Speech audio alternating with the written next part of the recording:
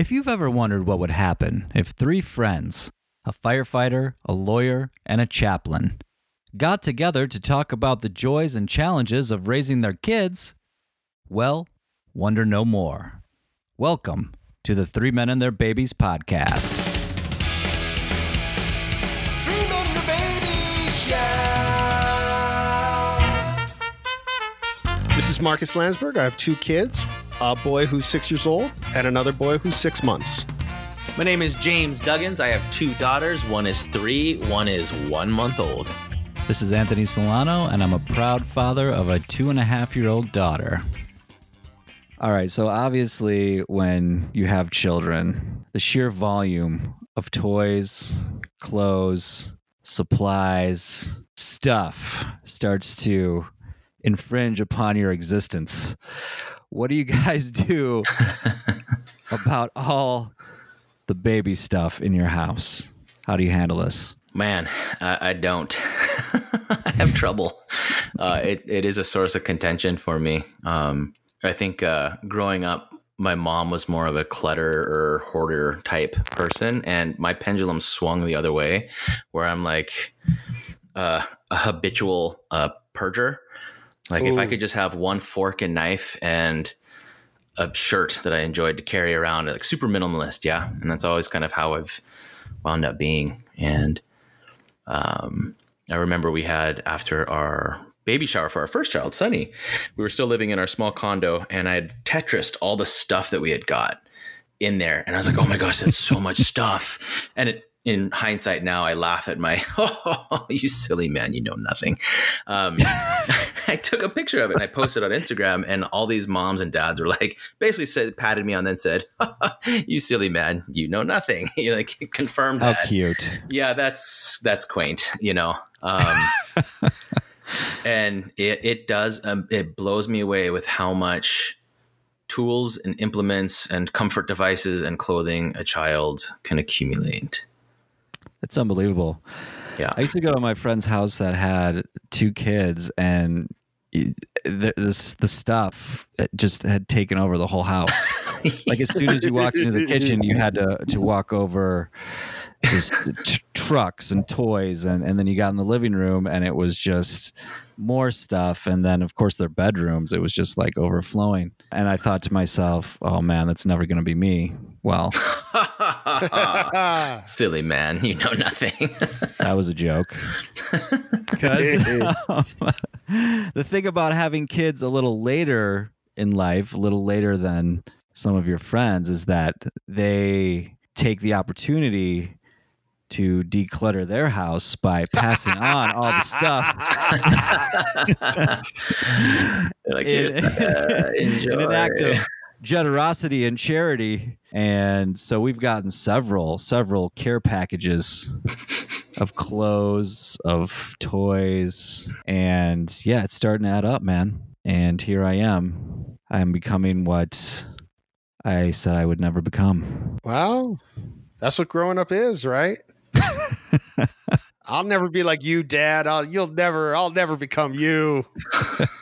I learned it by watching you, Dad. So no, now we my just got friend's our house stuff everywhere. is my house. Yeah. Interestingly enough, some of the very same stuff that was in my friend's house is now in my house. It also had property of friend's kid's name on it as well. Yeah, I think what's funny about that too is all the gifts and the things that we have been given, all the hand-me-downs and the gifts and things that we've bought. And this is what cracks me up about these tools and these implements, these bouncers and jumpers and hoppers and blippers and dupers and whatever these things are called. My daughter, I'm finding both of them have the similar trait, where anything that would make our life a smidge more comfortable and give us a few seconds of our own time, they refuse, adamantly refuse. Pinky? No. Pacifier? No. Any of those things, you put them down, cry, freak out. You know what they do? Like, my daughter Sunny likes to play with. We'll buy her something fancy. She'll kick it over, and then she'll play in the box. The box Is the best toy in the world. Unbelievable. Our kids are cats. I don't get it. My neighbor bought a new couch, and it came in a giant box. That box was like Disneyland for 2 weeks. We had that box in the middle of our living room. It was the greatest toy. It was the greatest gift he ever got. Santa had nothing on that box.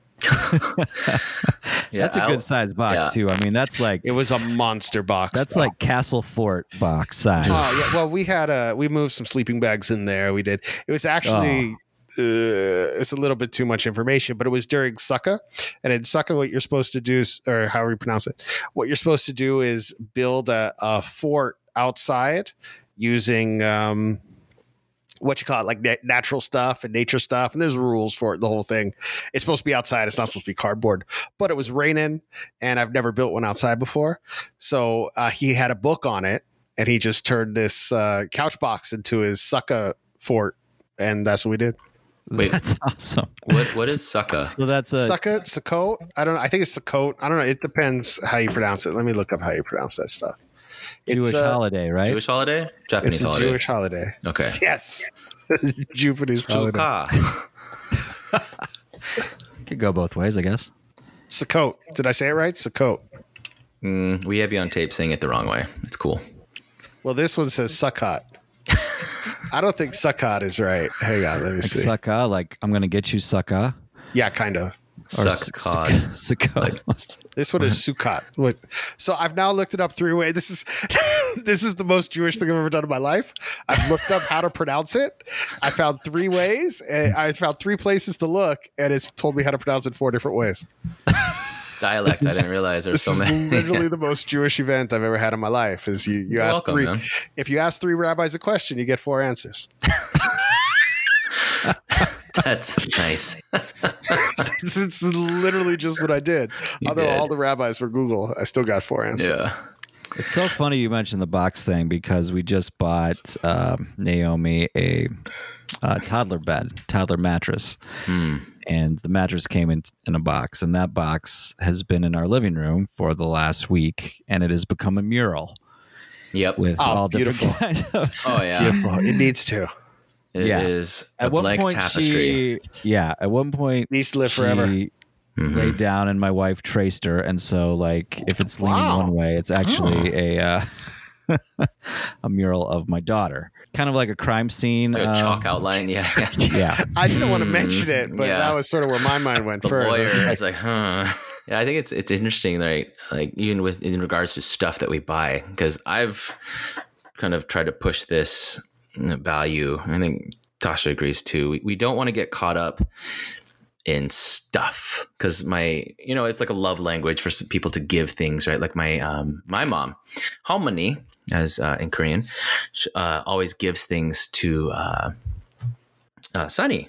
Gifts, little gifts. He finds gifts, he cleans it, like finds them on the street and then cleans it. I'm like, that's problem number 1, but she's always giving these things and it's totally cool. But it came to the point where Sunny would be like, oh, what's Tommy going to give me first versus like, I'm excited to see her.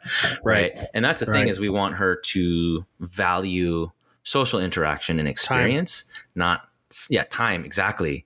Not stuff. So, because we realize is like she has a ton, like a mountain of stuffies that she's received, and they're wonderful, and she plays with them all. But like, it gets to the point where she has so many. We have these little cube bins that we pull out. She has so many like these little trinkety, gadgety toys just to kind of play with and spew about everywhere. And we throw them back in there, but just so much she doesn't actually fully enjoy what she does have because it gets something new comes in. So something new comes in.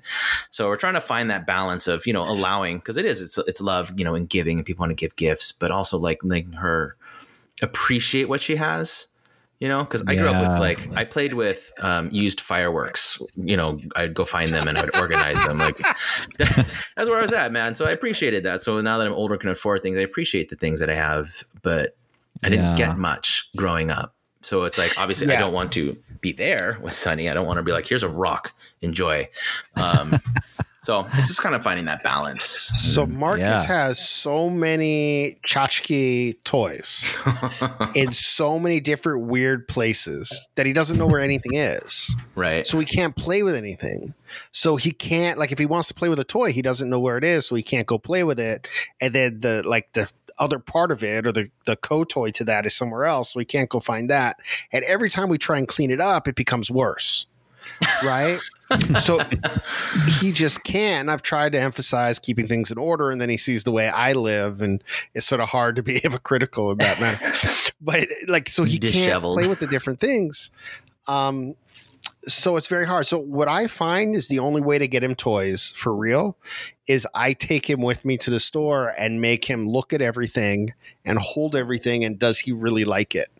And I now won't buy something for him unless he's with me when I get it, because I've just bought too many stuff that he's less interested in because I wanted it. And I make sure he understands that if I get it for him, he's going to be a good kid. He's going to listen to his mother, and he's going to like it, and he's going to play with it. We're not just going to throw it away. So that generally works. But now he's mentioned that what he wants for Christmas is this toy we saw at Ross, I want to say like 6 months ago. And so I know it doesn't exist anymore, and I don't really remember what it was. But Santa will get it for him because Santa's able to make whatever he wants at the North Pole. And that's all he really wants. Oh, come on. Oh, no. That's a lot of pressure, dude. I don't even remember which one he was talking about. I think I know what it was. But I have this dream about, like, you know, as we get stuff, because there does seem to be a constant flow of stuff coming in. It's like it's like we're a big retail store or something. It's that I would take, you know, toys that maybe she doesn't play with anymore, and that we would have this trip to the thrift store that we could hand over her old toys. But I just don't think that would go over very well at this point. I don't see her letting go of her old toys in a selfless act of generosity just yet. But maybe altruism someday. hasn't developed yet. Maybe someday. Well, we ran into the same thing. But it would be nice to be able to. I do have that dream of instilling that in my daughter, instilling that value. Hopefully that'll happen sometime down the road. Awesome. Hasn't happened yet. Yeah. She'll learn And that's Dad's fault. I take full ownership. Give her some time. Do you guys do anything like that? Yeah, we tell Sunny all the time too to be grateful for what she has, and that there's a lot of people that don't have as much, and we try to explain that, you know, and she'll be very willing to give things, and some things harder than the other, but we do talk about how, you know, she has it pretty good. I feel like we're pretty proud. We've given her a pretty good situation.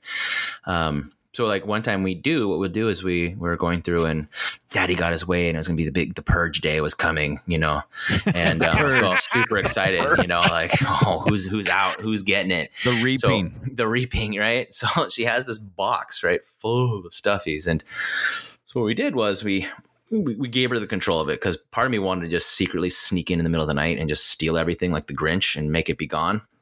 But we pulled everything out, and we kind of strategically grouped things, but we'd give her a choice, this one or that one. And then she would pick one, and the other would be donated. And we'd explain it, like where it was going and who it would be going for people that don't have as much, because she has so much. So she actually chose and split. We got rid of half of her giant stuffy box, and you know, some of the things we kind of would guide her, like we want her to keep this one, you know. And like Tasha and I were taking bets on like what she would keep and what she wouldn't, you know. So it worked out really well. So we got rid of half the stuff. She understood the art of giving, that she still got to keep things she loved, and she had control and kind of made this happen. So it's got a little bit of responsibility on her shoulders. And so my wife did something very similar. It made my kid set aside his stuffies. Really say, cool. you know, you don't really play with these. You can keep one, but we're going to get rid of the others or give them away to kids who need them better. He said, okay, he chose one or two. He kept it. And she told me to throw them away. And she doesn't realize that they're in the Clark garage right now. you couldn't do it. I refused. You couldn't get rid of it. Oh, man. I'll send me over there. I will clean that house right out. Give me free. She thought they were his stuffies. They were mine. Oh. Is she going to listen to this and find out? Is that how she's My gonna wife find- doesn't listen to anything I do. If she listened to this, it would be the first thing she ever listened to. It's for the best. It's for the best. Thank you guys very much for listening to 3 Minute Podcast. Talk to you guys next time. Oh, brother.